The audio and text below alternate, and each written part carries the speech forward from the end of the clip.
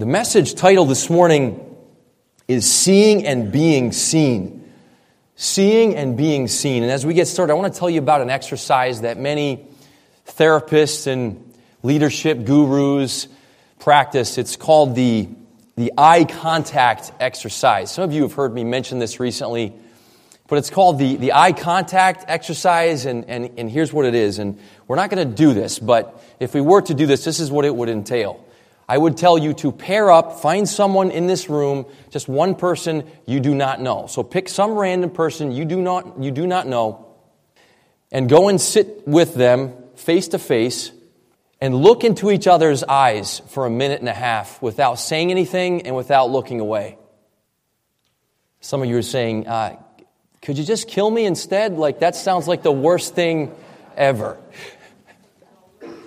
Incredibly uncomfortable, awkward, but a lot of these leadership gurus and conflict resolution workshops, they'll have people do this because it's a way of kind of forcing intimacy.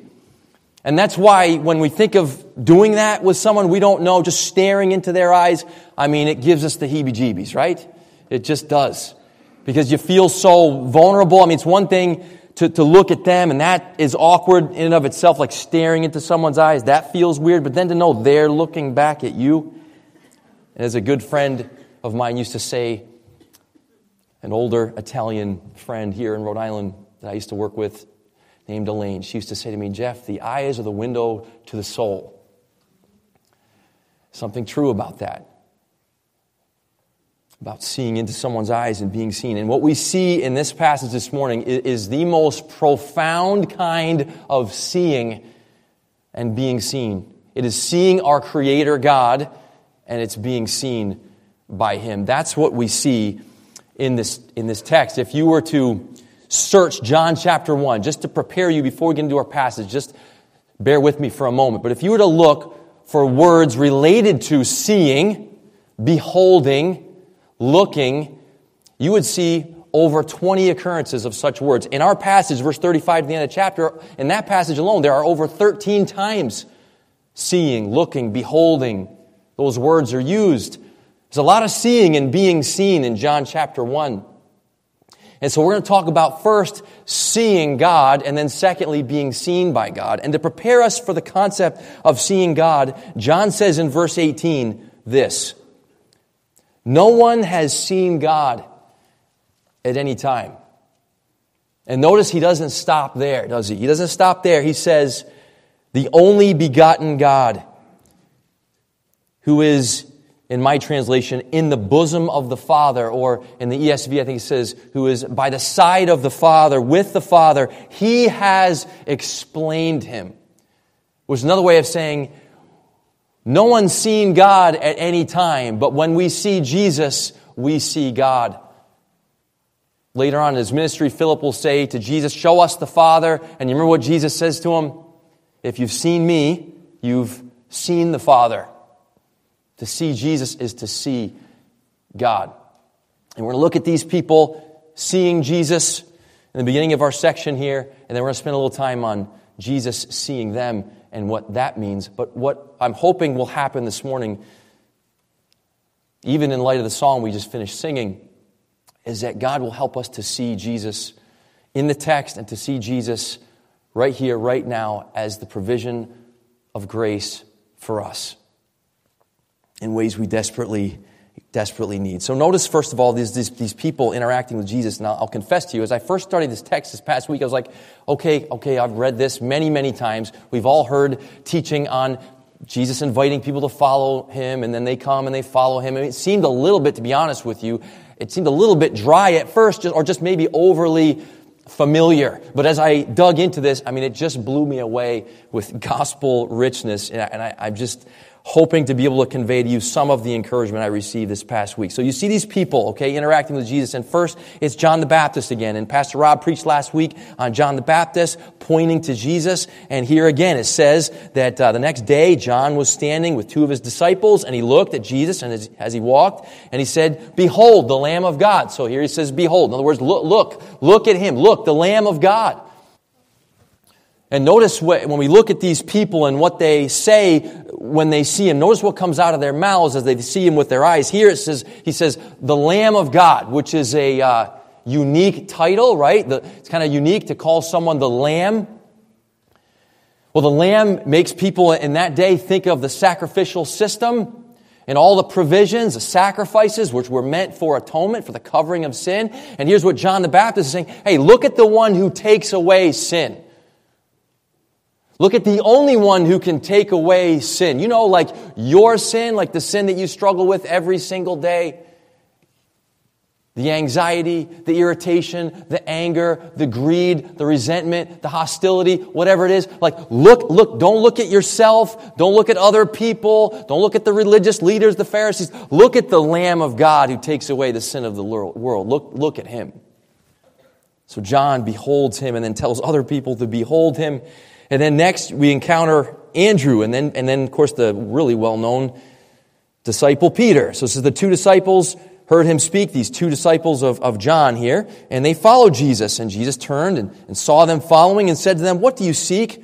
And they said to him, "Rabbi," which is translated teacher, "where are you staying?" He said to them, "Come and you will see." So they came and saw where he was staying. And they stayed with him that day, for it was about the 10th hour, so probably about 4 o'clock in the afternoon. And it says, one of the two who heard John speak and followed him was Andrew, Simon Peter's brother. He found first his own brother Simon and said to him, "We have found the Messiah," which translated means Christ.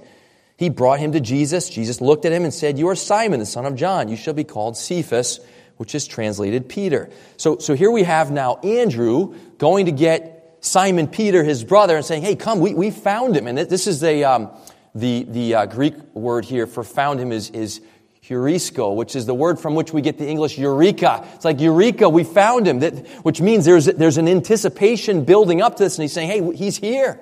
And what term does he use? Earlier, John the Baptist said, "Behold the Lamb of God." Here he says, look, this is the Messiah, the anointed one, the one who has come to deliver us. So you've heard the term Messiah complex. You might say, well, so-and-so has a Messiah complex. And let me ask you, is that a term of endearment? No, it is not. When someone is described as having a Messiah complex, that's not a compliment. Because deep down we know any human being that thinks they're going to somehow save people, it's not going to happen. Salvation on a human, like people can help one another, but saving at the deepest level, no. We all sort of know intuitively that's a joke. That's not going to happen. But this is truly the Messiah, like capital M Messiah, the one who's here to deliver us. So they see him, they behold him, and what comes out of their mouths, they say, "This is the Messiah." Moving on from there, look at verse 43. Yes, verse 43. So after Andrew, Simon Peter, and now we encounter Philip. This is the next day. Jesus purposed to go into Galilee, and he found Philip. And Jesus said to him, "Follow me." Now Philip was from Bethsaida, the city of Andrew and Peter. Philip found Nathanael and said to him, "We have found him of whom Moses in the law and also the prophets wrote, Jesus of Nazareth, the son of Joseph." Nathanael said to him, "Can any good thing come out of Nazareth?" Philip said to him, "Come and see." You noticing all the words for seeing here? Come and see. So we have Philip here and Nathanael. And Philip, as he describes this for Nathanael, he says, hey, look, you know the Old Testament, which obviously these two men were familiar with and students of their Old Testament. And as they studied, they looked for clues for the Messiah. And then they realized they were expecting him to come. And it was an eager expectation. So what are you expecting? Do you live with any kind of expectation? If I were to talk with you individually, you'd probably tell me you have certain expectations, certain things you're looking forward to. In fact, from a counseling standpoint, when people have no expectations, nothing they're looking forward to, guess what you call those people usually? Depressed. Like, there's got to be some hope. Right? Well, they're hopeful. They're looking. They're expecting. We look forward to things like Christmas this time of year. And that's good because Christmas is a blessing. We enjoy it. Family and celebration, holidays are great. Maybe looking forward to, expecting the next election. Some of us are already looking forward to that. Because we're looking forward to something that we hope is going to just bring some kind of help or excitement or pleasure or deliverance of some kind. And they're saying, look, this is the greatest fulfillment of any expectation. This is the one promised in the Old Testament. He says, Nathanael, he's here. Jesus of Nazareth, the son of Joseph. So Nathanael said to him, can any good thing come out of Nazareth? Philip said to him, come and see. Later on, I just want to show you verse 49. Just jump ahead to verse 49 for a moment. Rabbi, this is what Nathanael says to Jesus, you are the Son of God. You are the King of Israel. So he's the Lamb of God. He's the Messiah. Here he says, you're the Son of God. You're the King of Israel. And seeing Jesus, they were seeing the most amazing living color manifestation of God's deliverance, weren't they?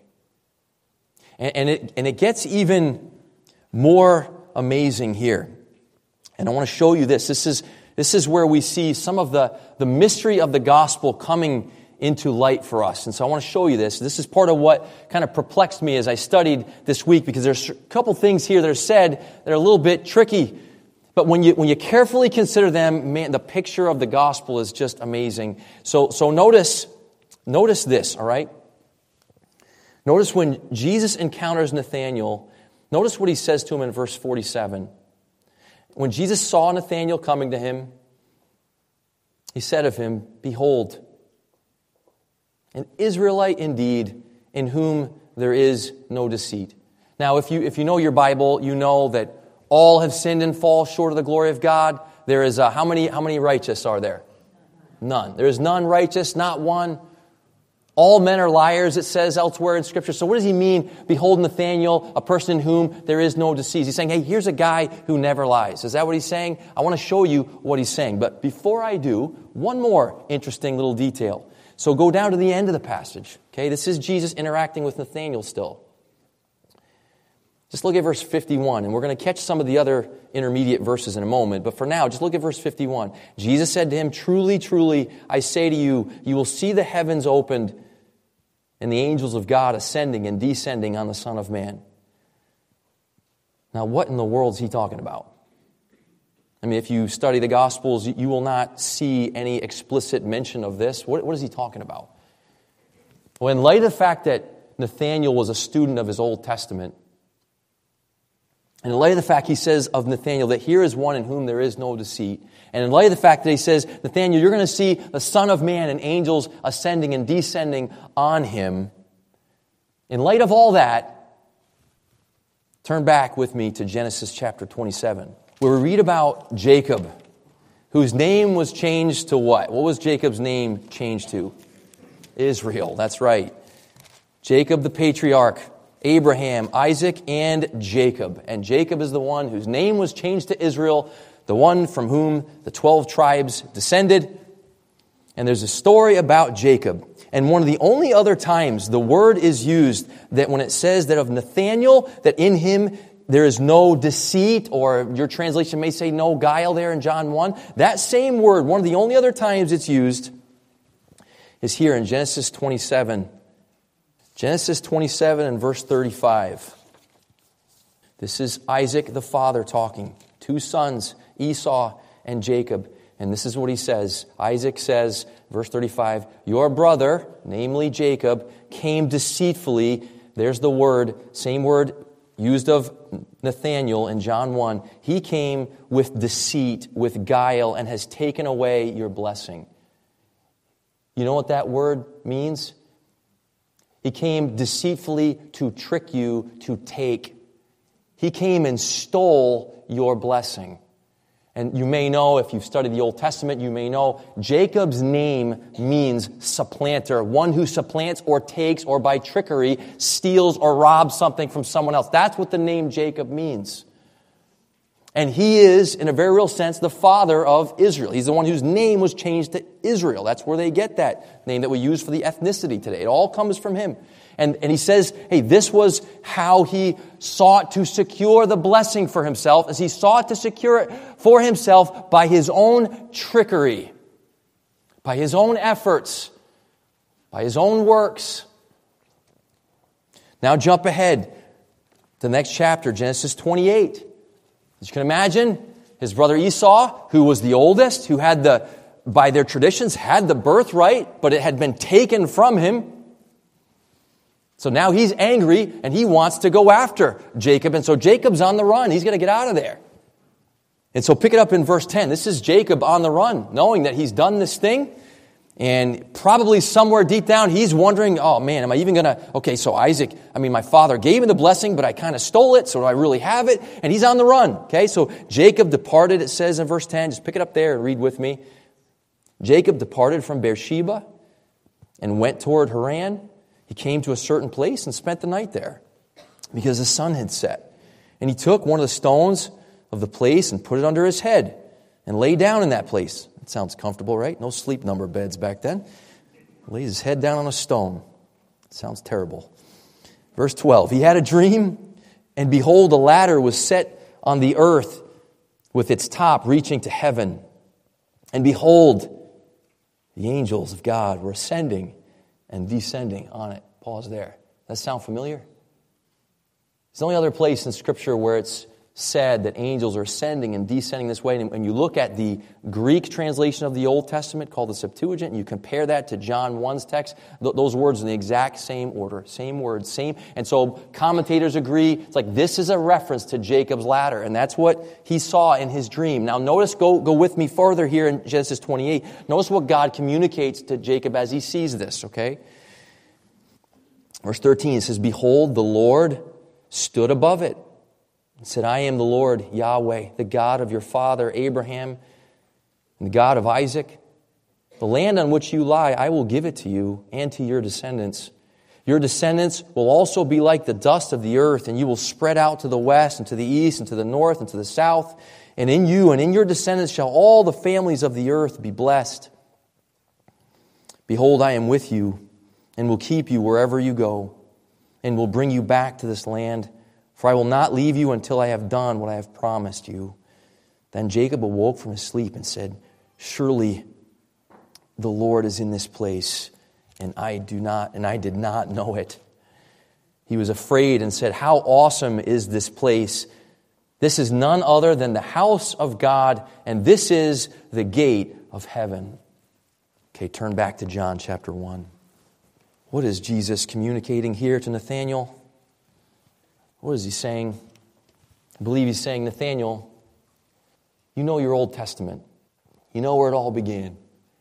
You're a descendant of Jacob. And he says, Nathanael, you're an Israelite indeed. You're a true Israelite, Nathanael. One more detail and I'll bring it all together.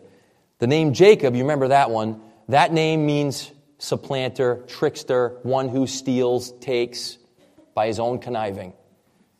You know what the word or the name Nathanael means? It means God gives. It means God gives. And what Jesus is communicating to Nathanael here is, he's saying, Nathanael, you were a true Israelite. One realizing, one understanding that receiving the blessing is not by trickery. It's not by taking. It's not by your efforts. It's not by your strategizing. You realize that blessing is given by God, by grace. You are prepared for the Messiah, Nathanael, and I'm here. Just as Jacob said back there, whoa, God, I didn't even know you were here. I didn't see you. I didn't know you were here. And God says, yep, I'm here. I'm going to bless. Now for Nathanael, in even a greater way, it's like, hey, your God, Yahweh, is right here, right now, right in front of you to save you, to rescue you, to give you all the blessings, not by your own efforts, but by grace. So he says, look at me, Nathanael. Look at me and see your God. See what your God is really like. Now, humanly, like Jacob, isn't it true? I mean, come with me here for a second, okay? Can I have your attention for a second on this? Come with me. So, have you ever thought in your life, man, I just wish I could see God? I mean, that would help me if I could just see Him, right? I mean, if He would just show up here, I mean, it would build my faith because I just feel like it's not going the way, and I feel like He's not here, He's not helping me. And that's what Jacob was kind of feeling till he had that dream. That's why he said, I was amazed. I didn't even see you, but you're here the whole time.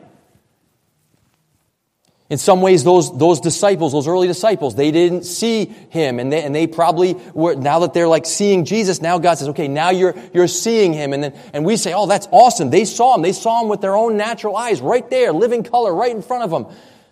Here we are in 2022. Do you see Him? You don't see Him, right? I don't see Him. Not with my natural eyes. I don't see Him. But as Jesus here says, "Hey, Nathaniel, you've seen. You're going to see even greater things." He goes on to heal people. And then he goes on to the greatest expression, the greatest manifestation of the heart of God of all, which is on the cross, where God comes for His people, where the provision for our rescue, for our deliverance, for the taking away of our sins, for our reconciliation with our Creator, for the hope of eternal life, and all the blessing, where all of it is given is there on the cross. And what God is saying is, hey, you know what?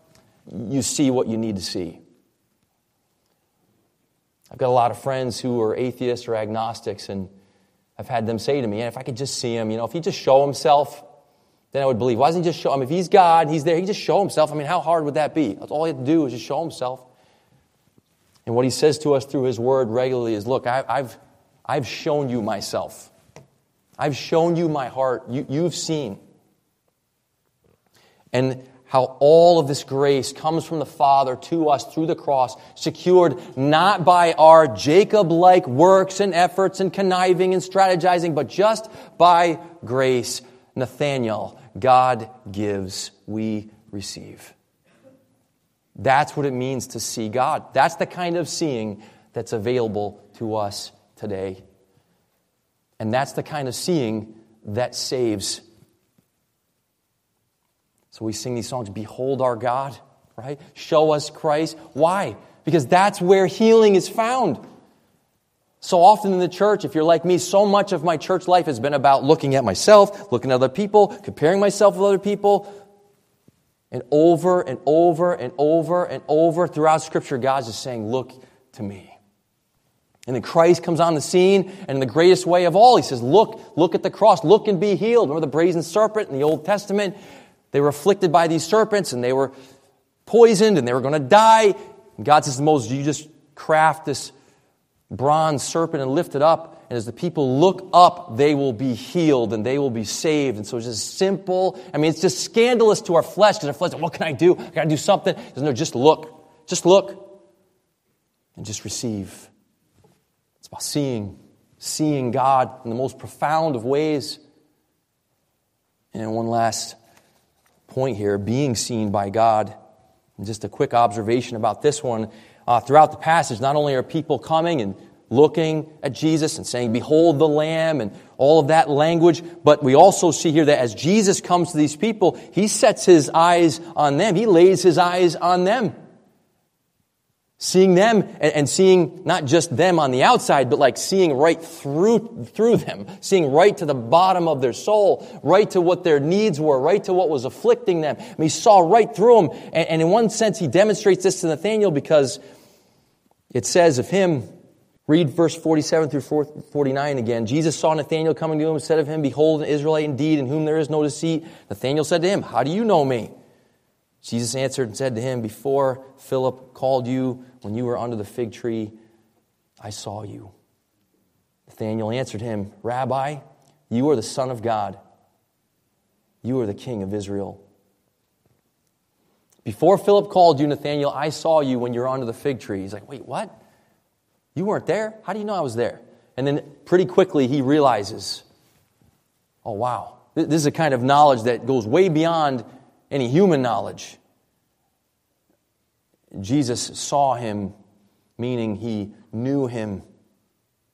At every moment, wherever he was, whatever he was doing, including that moment when he was sitting under the fig tree. And some commentators speculate perhaps because people would often sit under fig trees, they create good shade, they're kind of low, and they create good shade, and people would sit under them and study. And perhaps commentators kind of speculate, maybe Nathanael was studying his Old Testament. Maybe he was literally reading Genesis 27 and 28. Could have been.